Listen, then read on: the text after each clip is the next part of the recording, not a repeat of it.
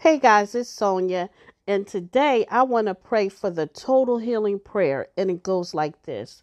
Father God, thank you for your unconditional love, for sending Jesus to save me and to set me free. I surrender myself to your power and grace to sustain and restore me. Loving Father, touch me now with Jesus' healing hands as I believe that your will is for me to be well in mind and body and spirit. Cover me with the most precious blood of Jesus from the top of my head to the soles of my feet. Cast out anything that should not be in me. Root out unhealthy and abnormal cells and multiply the healthy ones.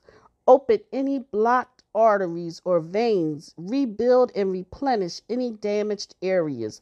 Remove all inflammation and cleanse an infection by the power of Jesus' precious blood. Let the fire of your healing love pass through my entire body, enriching its function.